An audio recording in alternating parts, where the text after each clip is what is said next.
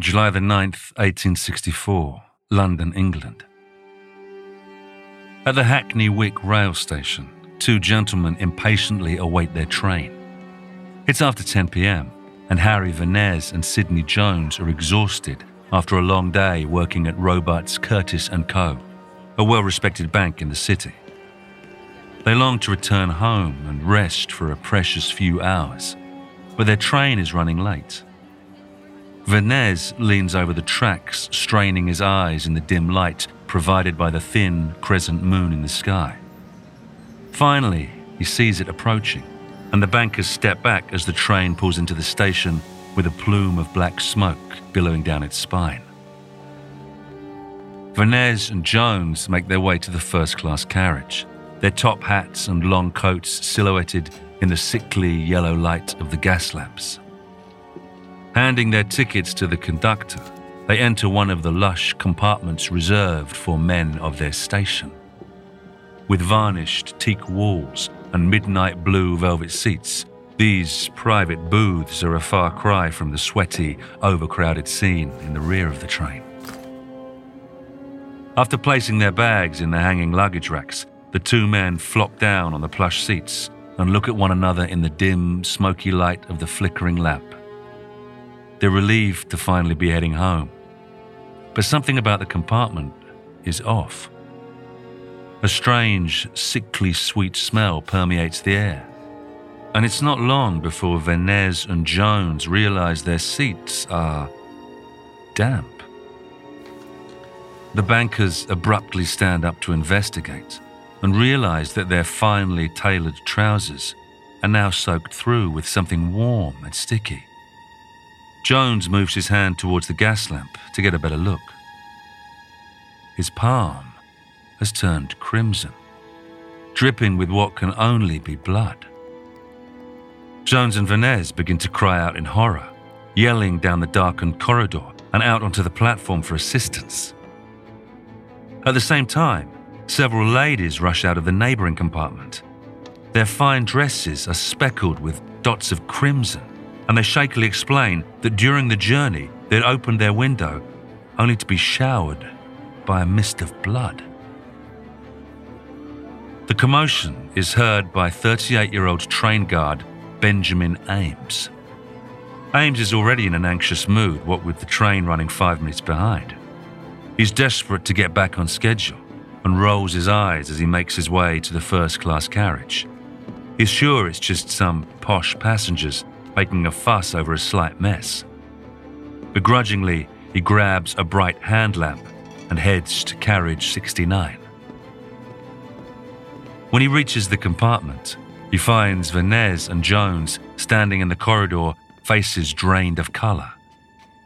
Inching past them, he shines his powerful lamp into the compartment. A scene of horror emerges from the blackness.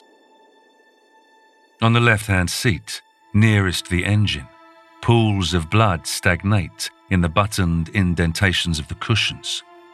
A clump of what looks to be flesh sticks to the window pane, seeping out a thin, ruby-red stream. Silently, Ames steps in closer. The driver calls out, awaiting the signal to depart, but he's too shaken to answer. The adjacent seats are covered in what appear to be bloody handprints, as though someone had tried to wipe themselves clean before departing the carriage. Blood even drips lightly from the ceiling, staining the shoulder of his uniform. There's no mistaking it. A violent attack had taken place, one that, considering the volume of blood which now painted the walls, may have been fatal. Ames is astounded. It would have been impossible for anyone outside the private compartment to have seen what transpired. But how could such a frenzied attack have happened without anyone knowing? He'd seen no sign of a wounded man or bloodied attacker descending from the train at this or at the previous station. He also certainly hadn't heard any screams for help. But then, the engine is so loud when the train is in motion that it's difficult to hear anything at all.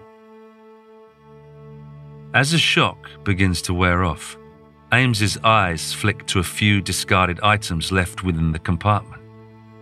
On the furthest left-hand seat of the carriage is a discarded black leather bag. Its brass lock has been opened and is covered in rapidly drying blood. Nearby is a flattened black hat with a label that reads T. H. Walker, Crawford Street. On the floor, Ames finds a heavy wooden cane adorned with an ivory knob at the top, also covered in blood. Ames hears the driver call out again. He quickly straightens himself up and leaves the compartment, locking the door behind him. No matter what happened, the train must run to its terminus or the entire line will be shut down. He tells the Hackney station master to send a telegram to the railway superintendent, informing him of the situation, heads back into the brake van and signals the driver to continue. Jones and Venez look on in a daze as the train steams off into the night, carrying with it the gruesome crime scene. They don't know it yet, but they've just become a part of criminal history. The horrific events that occurred in that doomed carriage will go on to inspire detective books and films for generations to come. This is the very first railway murder.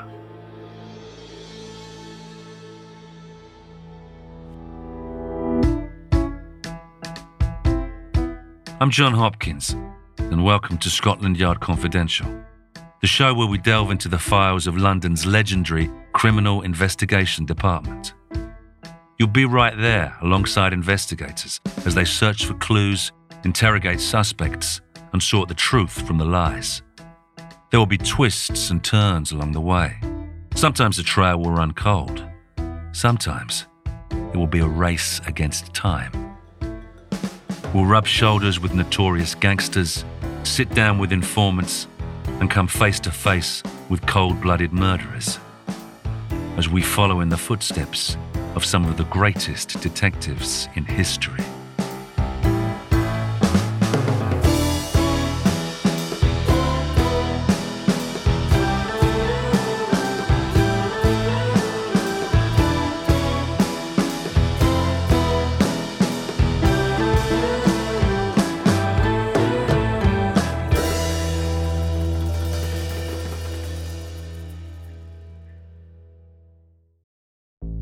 There's no better feeling than a personal win, and the State Farm Personal Price Plan can help you do just that.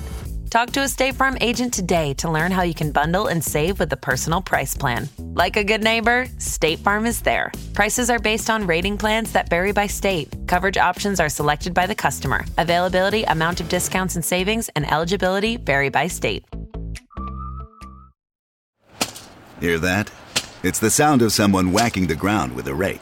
Specifically, they're beating around the bush, which we've done enough of in this ad too, so let's get right to it. The new Moneymaker scratch-off from the Ohio Lottery doesn't beat around the bush. Moneymaker. Play the game and you could win money, up to $2 million. With more than $88 million in prizes, ranging from $50 to $500, Moneymaker cuts right to the cash. Lottery players are subject to Ohio laws and commission regulations. Play responsibly. Take something iconic, like the all-electric 2024 Fiat 500e. Add something electrica. Bring the swagger. And an Italian icon is remixed and ready to drop with its available premium JBL audio system. Tap the banner to learn more. Fiat is a registered trademark of FCA Group Marketing S.p.A., used under license by FCA US LLC. As the bloodied carriage speeds off into the night, another grisly discovery is being made. At around 10:15 p.m., the headlight of an empty train heading to its terminus pierces through the darkness. The engineer, weary at his post, watches as the obscured scenery flits past him in a blur. He's made this journey hundreds of times and knows the route like the back of his own hand. Which is why, when he sees a strange shape lying between the tracks as the train heads towards the canal bridge, he stops. It could be a dead animal, Best to move it out of the way, just in case. Remaining at the helm, the engineer sends his stoker and guard to investigate. Holding torches, the two men walk back along the darkened tracks. A warm breeze rustles the overgrown grass, creating the haunting sound of thousands of disembodied whispers. The sharp crescent moon, illuminating the landscape, looks like a cruel smile in the sky. After a few minutes of walking, the men see the object in the distance. It's a lumpy mass of some kind, contorted in a strange, unnatural way. Looking to the left, they see the shining lights of Hackney and hear loud voices coming from a pub only a few yards away. It's probably a dog, they assure one another. Someone's unfortunate pet, run down by an oncoming train. But as they approach, they realize, with horror, that the form which lies ahead of them is distinctly human. An old man, to be exact, his body looking twisted and broken as it lies between the tracks. The two men rush to his side and see a thick river of blood pouring from his badly beaten face. At first glance, they're sure he must be dead, but miraculously, they detect a faint heartbeat. Acting quickly, they hoist the old man up and begin carrying his unconscious body to the nearby pub. Patrons sitting outside rush to help, while others call for the police. Local beats Bobby, P.C. Duggan, hears their cries and rushes to the scene. He quickly takes control of the situation and orders the injured man to be moved to a small, private room in the back of the bar. The old man's life force is leaving him quickly. His face is ghastly grey in colour, and his lush, white beard is soaked in the blood that flows freely from his mouth and several jagged wounds on his head.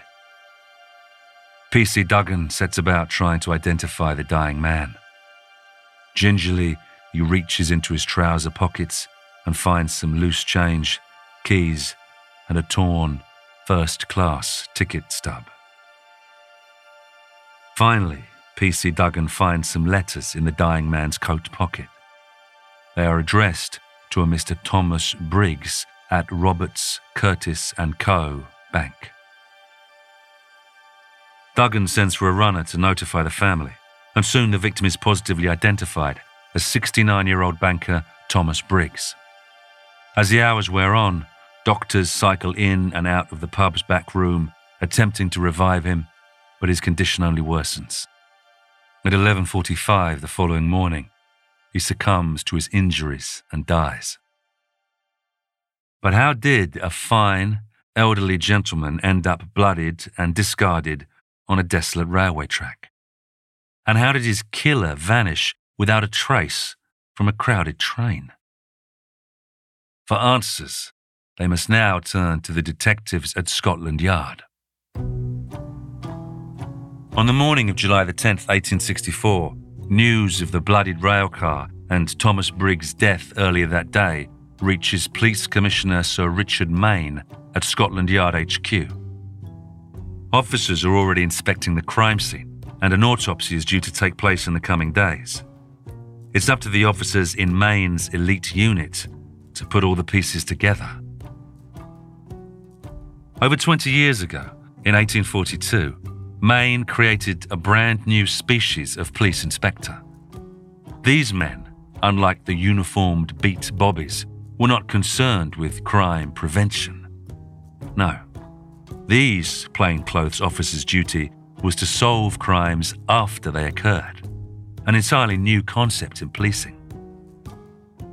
It's taken a long time to gain the public's trust since those early days. Traditionally, the Metropolitan Police wore dark blue uniforms with visible badge numbers and tall top hats.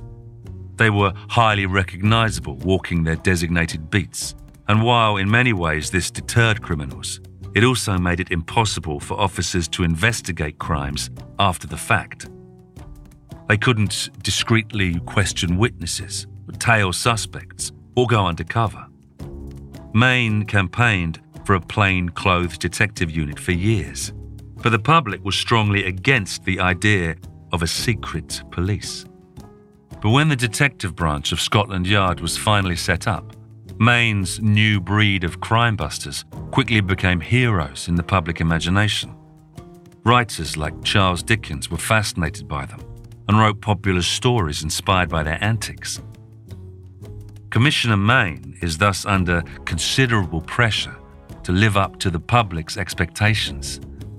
With this being Britain's first railway murder, Londoners will be scared and demanding a swift resolution. So Mayne decides to put his best detective on the case, a man he himself describes as brilliant.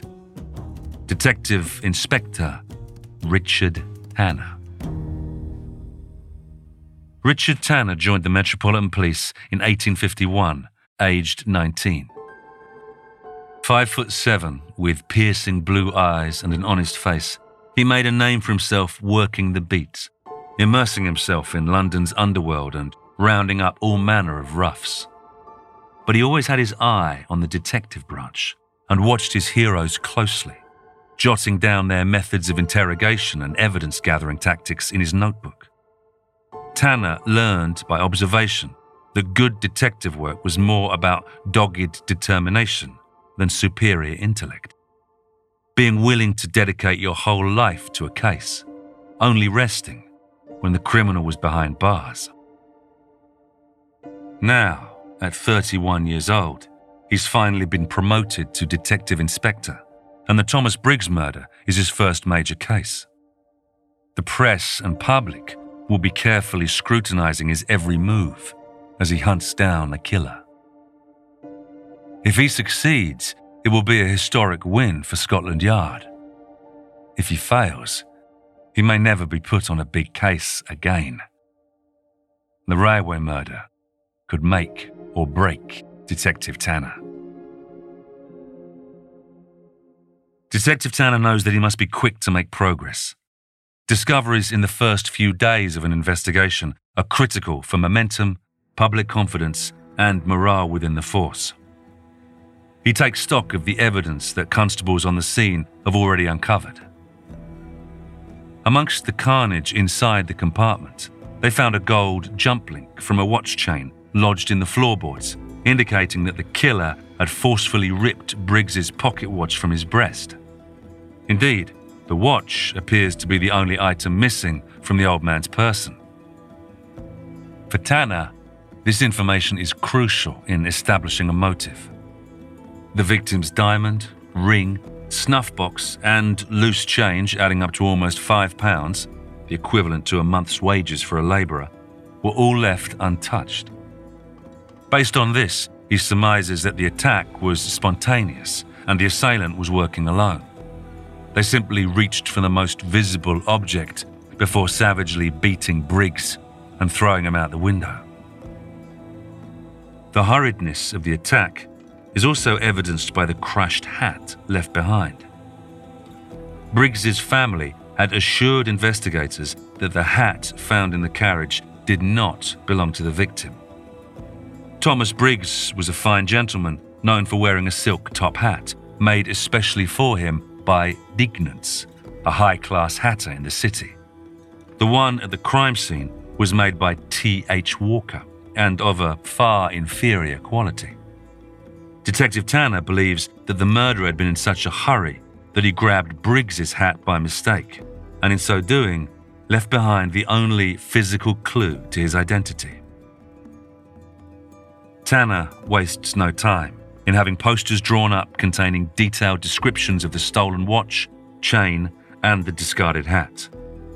A £200 reward for information, the equivalent of several years of wages for London's working-class households, is raised. Thousands of these posters are distributed throughout London, plastered outside police stations, pubs, newsstands, railway stations, and on the sides of omnibuses. The line has been cast. Now Tanner must wait for a bite. Meanwhile, inspectors on Tanner's team are piecing together Thomas Briggs's actions on the day of his murder. By talking to his family, they find out that Briggs was chief clerk at Roberts, Curtis & Co. Bank. He, along with his wife, her widowed sister, and their unmarried daughter, all lived in a fine house in the affluent suburb of Hackney. The Briggs, like so many other well-to-do families, had left the grime and corruption of the inner city once the railway was built. On July the 9th, 1864, Thomas Briggs left his home at 8 a.m. sharp, as usual. After work, he headed to his favourite niece's house in Peckham for dinner, arriving at almost exactly 5 p.m. 3 hours later, he began his journey back to Hackney, walking for a while to enjoy the balmy summer night air. He reached the Fenchurch Street station just in time to catch the 9:45 p.m. train back to Hackney, but it was running late.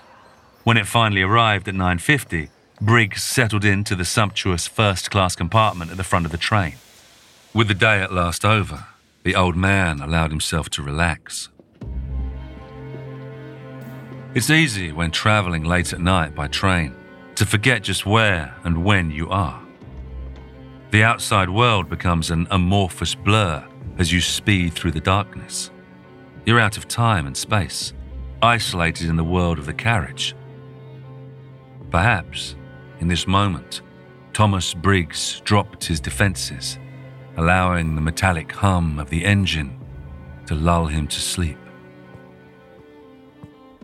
Only to be awoken minutes later by a shadowy figure forcing their way into his compartment.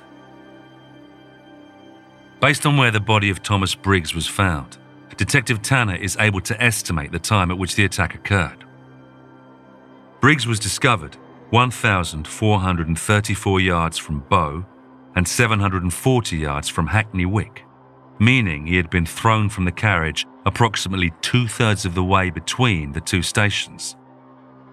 The train guard, Benjamin Ames, testified that this journey took between 4 and 5 minutes, so Tanner estimates that the attack took place around 10:04 p.m., 3.5 minutes after the train left Bow Station. It appears that Briggs's attacker had meant to throw him over the canal bridge as the train crossed it, but missed the mark. That, or he was aiming for the opposite track so that the body would be hit by an oncoming train, destroying any evidence of an attack. This would explain how the body got there. But how did the attacker seemingly vanish into thin air? Detective Tanner's men have already questioned all the officials working at Hackney Wick Station the night of the murder, and no one saw a bloodied man fleeing the carriage. In dismay, Tanner realizes how easy it would have been for the attacker to have leapt from the moving train between stations and disappear into the marshes around Ducket Canal or the seething slums of Old Ford. His only hope is that the killer had somehow slipped up after the attack, boasted to a friend perhaps, flashed his new golden pocket watch to a lady he admired, or perhaps even tried to sell the stolen goods. You'll know real when you get it. It'll say eBay Authenticity Guarantee, and you'll feel it. Maybe it's a head-turning handbag, a watch that says it all, jewelry that makes you look like a gem, sneakers and streetwear so fresh, every step feels fly. eBay gets it, so look for the blue check mark next to that thing you love, and be confident that every inch, stitch, sole, and logo is checked by experts. With eBay Authenticity Guarantee, you can trust that feeling of real is always in reach. Ensure your next purchase is the real deal. Visit eBay.com for terms. Luckily, tips are starting to flood in to Scotland Yard, thanks to the posters and press coverage. And one is about to blow the investigation wide open.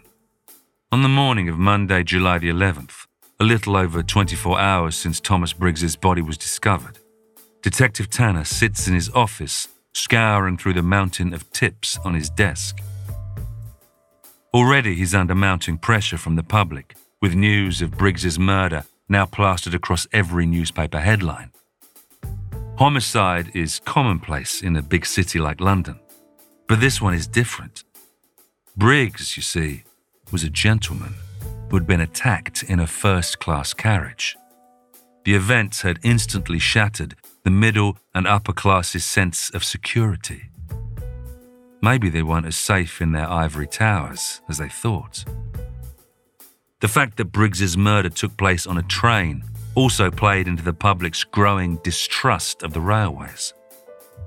Since the 1850s, advocates had campaigned for the installation of some means of communication between passengers and the train guard, but their suggestions had been ignored. As a result, Thomas Briggs was left to die alone, his cries for help unheard over the roar of the engine.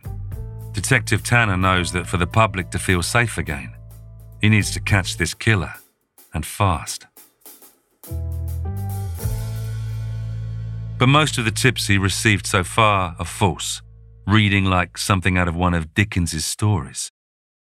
Many point the finger at the two bankers who discovered the bloodied compartment. After all, wasn't it quite suspicious that they worked at the same bank as Briggs? Tanner brushes these off as dramatic conspiracies. From his years working some of London's seediest beats, he knows firsthand that the majority of criminals are far from masterminds. Most of the time, robberies that end in murder are acts of pure desperation.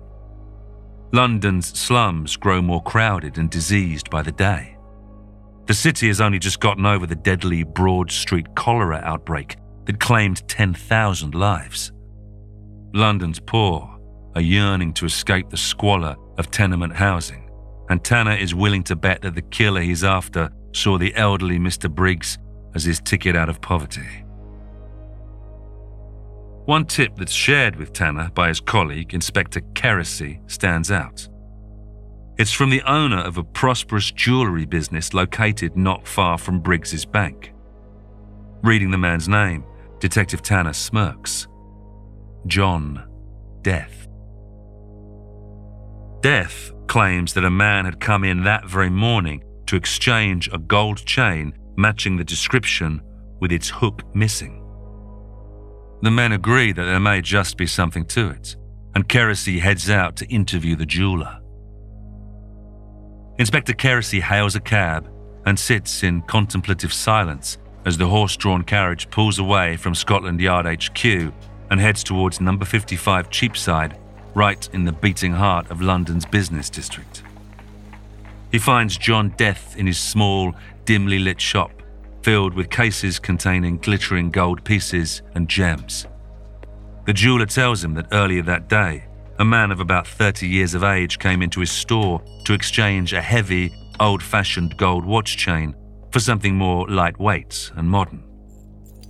Death valued the chain at around £3.10, and the young man selected a replacement valued at 5 shillings less. To make up the difference, Death offered him a second-hand signet ring set with a white cornelian stone engraved with the figure of a head. The whole interaction took less than 10 minutes, but afterwards the jeweller realised something about it seemed off. The young man had seemingly gone to pains to stand in the shadows and turned his face away so it was always partly concealed.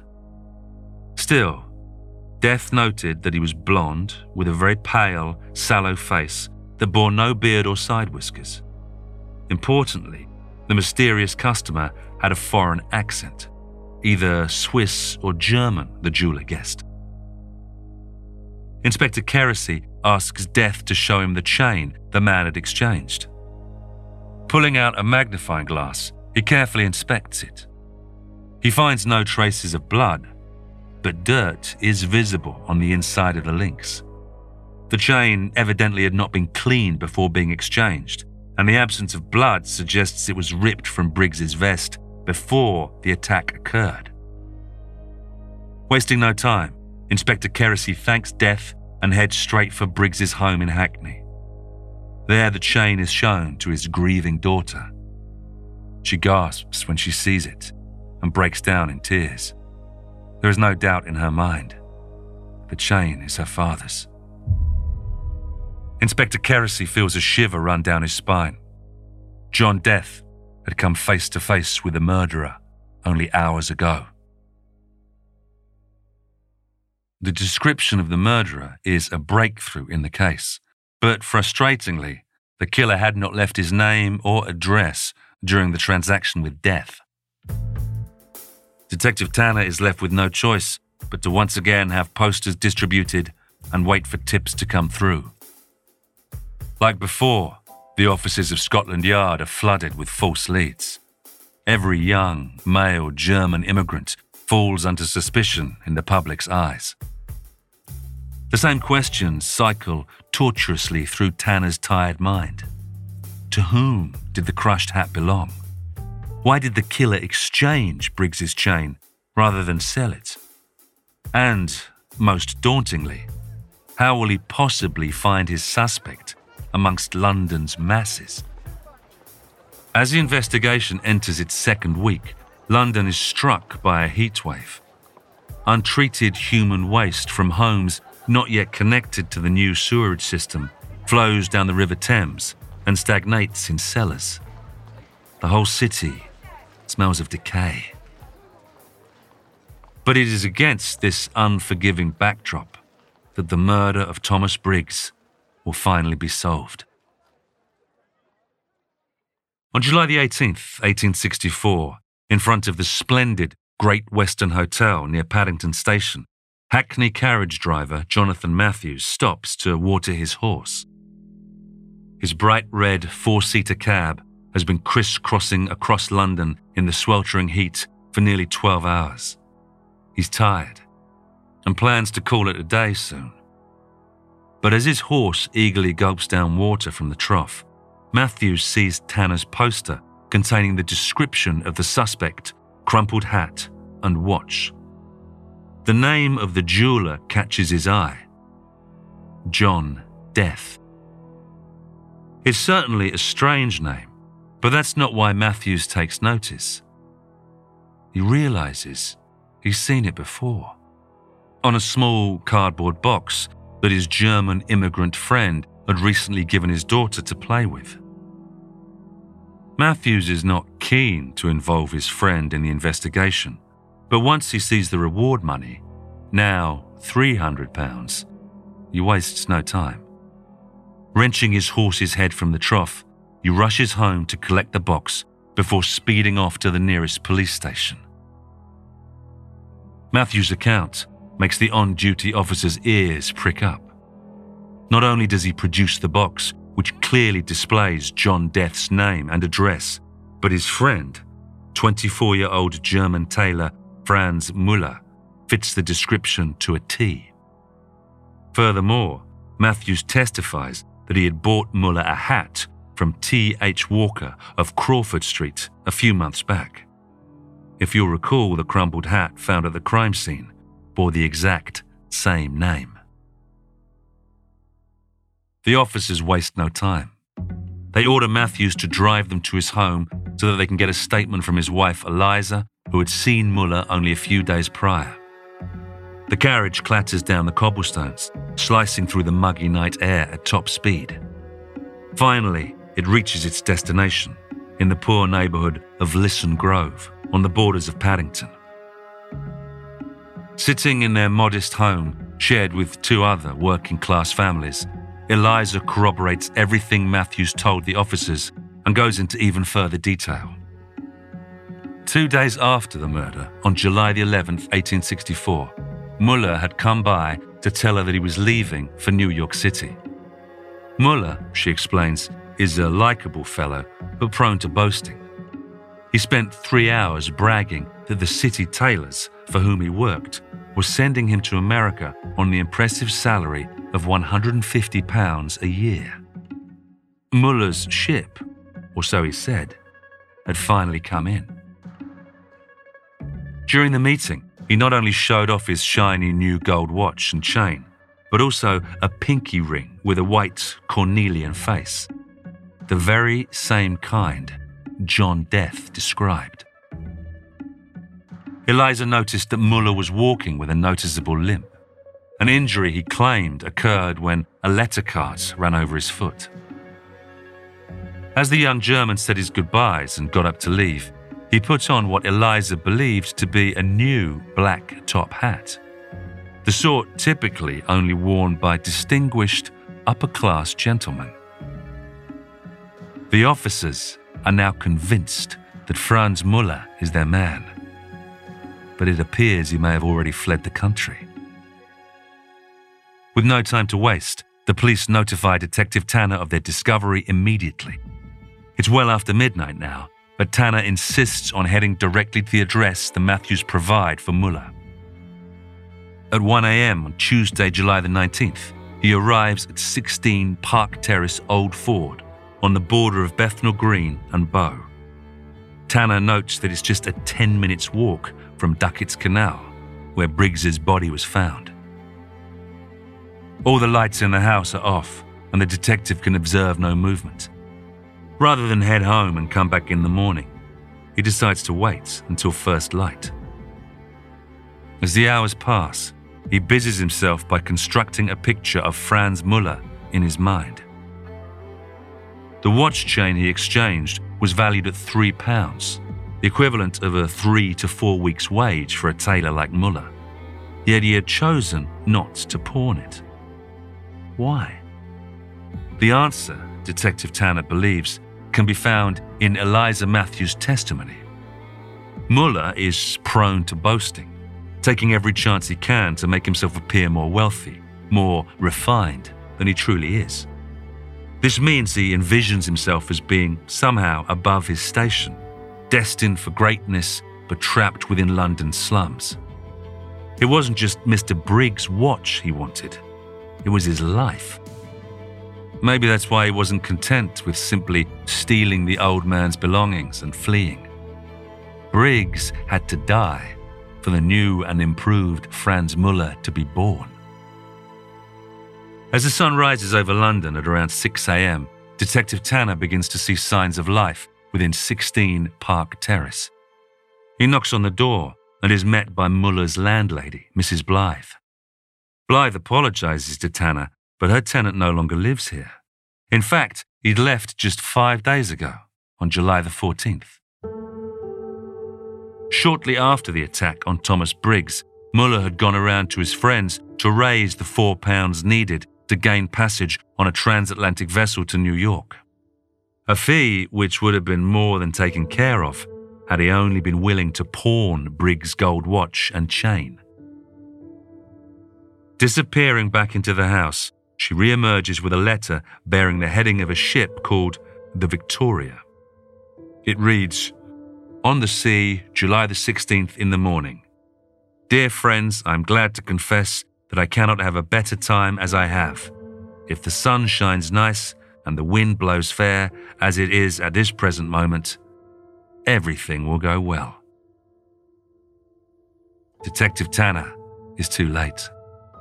Franz Müller is now in the belly of a ship headed for America, presently embroiled in its bloody civil war.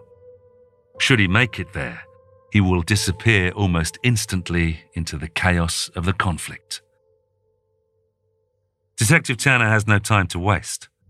There is no way of contacting the Victoria's captain, of course, and with the transatlantic telegraph cable not yet laid, he has no means of alerting the American authorities of Müller's arrival. The only option is for him to beat Müller to New York. Luckily, the Victoria is an old-fashioned wooden sailing ship. It will take her at least 29 days to reach New York City if she's not held up by storms. Police Commissioner Maine issues a warrant for Müller's arrest and orders Detective Tanner and his accompanying officer, Sergeant Clark, to leave within the hour. John Death and Jonathan Matthews are to join them to act as witnesses. The next ship headed to New York City departs from Liverpool tomorrow morning, Wednesday, July the 20th. The City of Manchester is a modern, iron-hulled steamer expected to arrive at its destination in under a fortnight, which would give the team a few days' advantage. Thankfully, they're able to secure second-class cabins. Steerage tickets on most ships leaving Europe have all been sold out for weeks. An average of 132,000 immigrants arrive at Ellis Island every day. lured by the promise of $1,000 for joining the Union Army. Tanner, Sergeant Clark, Matthews, and Death make the journey without incident and arrive in New York City on August the 5th, 1864. Detective Tanner finds out from the Victoria's owners that the ship is making slow progress. It's not due to arrive for another 2 weeks, giving him ample time to arrange for Muller's extradition. But as the days roll by, Tanner becomes increasingly aware of an unforeseen issue. A Confederate pirate ship, the Tallahassee, has been regularly taking ships off the coast of New York. On August the 12th, it captures the Victoria's sister ship, the Adriatic, and casts its 124 passengers ashore. Anxious, Tanner sends a pilot boat to intercept the Victoria a few days later, but it, too, is captured by the Confederate pirates. If Muller's ship is taken, it will quickly vanish into the wilds of America, and all Scotland Yard's efforts will have been for nothing. In spite of all his planning, Detective Tanner's efforts are now at the mercy of the raging Civil War. It is not until August the 24th, 1864, that Detective Tanner is able to breathe a sigh of relief. After 40 days at sea, the Victoria is spotted off of Sandy Hook, beginning to make her way into the lower bay. At this point, news of the fugitives' arrival has spread through the press like wildfire, and thousands of New Yorkers have gathered on the Staten Island shoreline to catch a glimpse of the foreign killer. As the now infamous ship passes in front of them, the crowd begins crying out, "How are you, Muller the murderer?" In a pilot ship, Sergeant Clark, John Death, Jonathan Matthews, and an NYPD officer speed past the onlookers. Detective Tanner is not with them, forced instead to head into the city to sort out the final paperwork for Muller's extradition. The men board the Victoria just before 6 o'clock and head straight for the captain's cabin, who has no idea that he's been carrying a fugitive all this time. The officers, Death and Matthews, follow him out to the deck, where he begins calling out the names of steerage passengers to be inspected by the ship's quarantine doctor. Several men and women step forward to have their foreheads, mouths, and eyes examined for signs of diseases known to run rampant through the cramped quarters of ship's bowels. Finally, the captain calls Franz Muller. From the crowd emerges a small, unassuming young man with a shock of blonde hair and a pale face. His clothes are shabby, but excellently tailored. Jonathan Matthews and John Death both recognize him instantly and nod to the officers. As Muller moves towards the quarantine doctor, Sergeant Clark and the NYPD officer grab his arms. Muller does not jump in fright or begin to shake. He simply turns to them and calmly asks in a mild German accent, "What is the matter?" But his composure quickly falls away when Sergeant Clark explains he's under arrest for the murder of Thomas Briggs occurring on July the 9th, 1864. Eyes bulging from his head, Muller protests that he had never even taken the North London Railway, has never even heard the name Briggs. Ignoring his words, Sergeant Clark orders for Muller's suitcase to be brought to him. Rummaging through its contents, he finds a few stained shirts, a pair of work trousers, shears, and a measure for tailoring. Nothing out of the ordinary. But tucked away neatly in the corner, Clark spies the black silken top of a hat. Picking it up, he reads the label on the inside. Dignant's Royal Exchange. The inspector shivers. This must be Briggs's hat, but it appears the tailor has altered it slightly so that the top sits lower on the crown. At the bottom of the case, Clark finds a small pouch, no bigger than the palm of his hand, delicately tied with a ribbon. He pulls it open, and out tumbles a heavy gold pocket watch. Muller's face falls as he hurriedly explained that he bought the watch from a man on the London docks 2 years ago. Unmoved, Clark pulls out his magnifying glass and reads the serial number. It's an exact match. The watch he now holds in his palm is the very same that was ripped from Thomas Briggs's body moments before he was murdered. 7 weeks and 3,000 miles later, Scotland Yard has finally caught their railway killer. Franz Muller is extradited on September 3rd, 1864, and arrives in the United Kingdom on September 15th. Remarkably, during the voyage, the young man took a liking to Detective Tanner, who lent him Dickens' Pickwick Papers and David Copperfield to pass the time. The police are very kind, he later says, particularly Mr. Tanner. Awaiting trial, he is held at Holloway Prison, where he protests his innocence to everyone within earshot. He is sure that when his trial comes around on October the 27th, he'll be able to prove it. Unfortunately for Muller, however, this is not the case. His trial at the Old Bailey lasts just 3 days. Not only were Mr. Briggs's belongings found in his suitcase, but during the transatlantic chase, investigators searched his abandoned flat and discovered torn pieces of a coat covered in human blood stuffed up the chimney. Muller's attorneys argue that this evidence is circumstantial and claim that their client is being targeted because he is a poor German immigrant, but it's no use. The jury takes just 15 minutes to deliberate. Franz Muller is pronounced guilty of the murder of Thomas Briggs and sentenced to hang.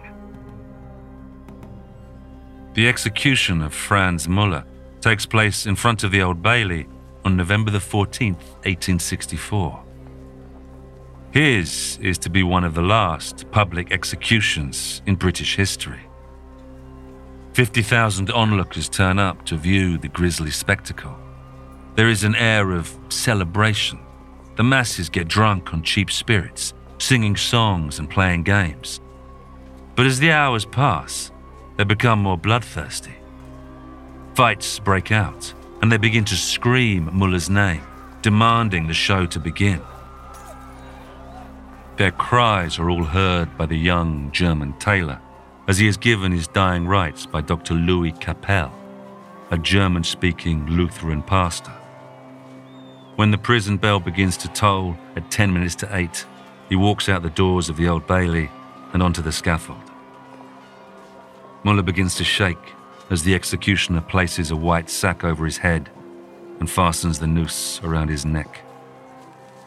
Capel approaches him and offers him one last chance to confess his sins. Reportedly, Muller says softly through his hood, "Ich habe es getan." I did it. Immediately after, the trapdoor opens and the crowd erupts into a deafening roar. The case of the railway murder made Detective Richard Tanner a star within Scotland Yard. He went on to solve countless high-profile crimes and is even rumoured to be one of the inspirations behind Sir Arthur Conan Doyle's Sherlock Holmes. But the murder of Thomas Briggs had an even more long-lasting effect on society. Due to the public outcry surrounding the case, trains began installing communication cords that allowed passengers to contact the railway crew in the event of an emergency. These devices can be seen in some form in nearly every train throughout the world to this day. Reminders of one warm night in 1864 when a bloodied railcar rolled into Hackney Wick Station and changed history.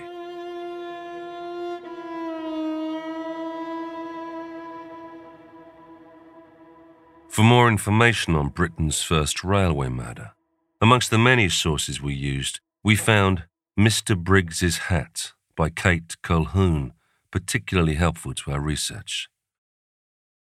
Next time on Scotland Yard Confidential.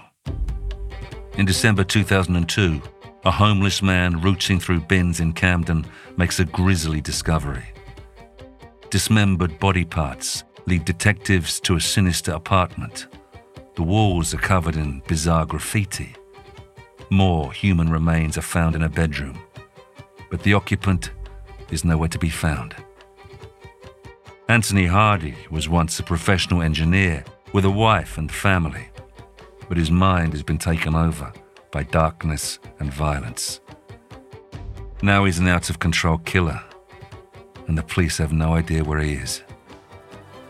The race is on to find the Camden Ripper before he kills again.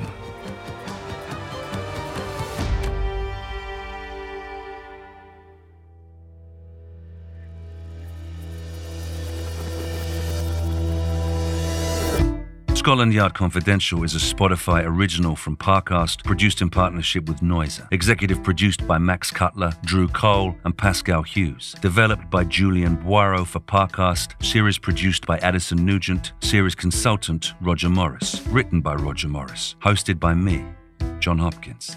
Supervising editor Kevin Pham. Sound design by Matias Torres Sole. Sound supervisor Tom Pink. Edited by Carla Flores and Rob Plummer. Mixmaster by Kian Ryan Morgan. Music by Oliver Baines and Dory McCauley.